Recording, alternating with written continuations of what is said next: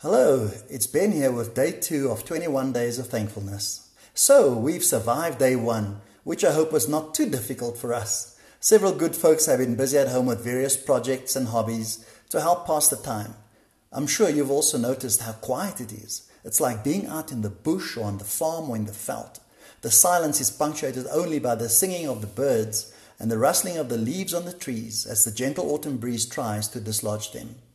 Our text for today comes from Ephesians chapter 3 verse 14, where the Apostle Paul says, "For this reason I bow my knees before the Father, from whom every family in heaven and on earth is named, that according to the riches of his glory he may grant you to be strengthened with power through his Spirit in your inner being, so that Christ may dwell in your hearts through faith, that you, being rooted and grounded in love, may have strength to comprehend with all the saints what is the breadth and length and height and depth, and to know the love of Christ that surpasses knowledge, that you may be filled with all the fullness of God."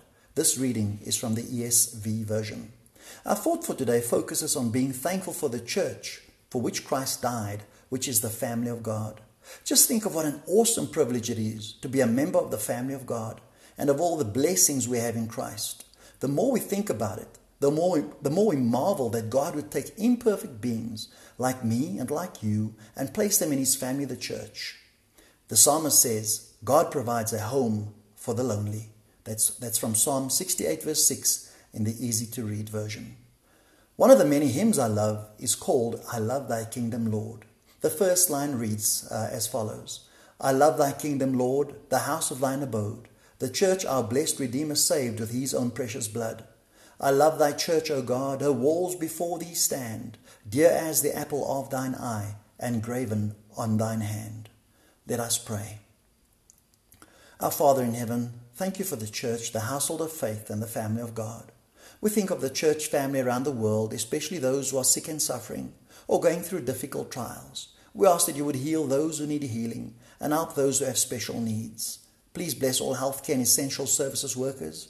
Grant them the strength and wisdom to function at their best, and please keep them safe. May we, Father, see the church as you do, with eyes of love and compassion. Help us to be more like you when it comes to how we view your family. Forgive us where we have failed you and strengthen us for the road ahead. In the lovely name of Jesus, our Lord and Savior. Amen. Now here's our challenge for today. How can I better serve the family of God by being more loving, compassionate, caring, and attentive to their needs? Finally, for today's Bible reading, please read the Gospel of Matthew, chapters 11 through 20. Thank you for your time and attention. Have a blessed day.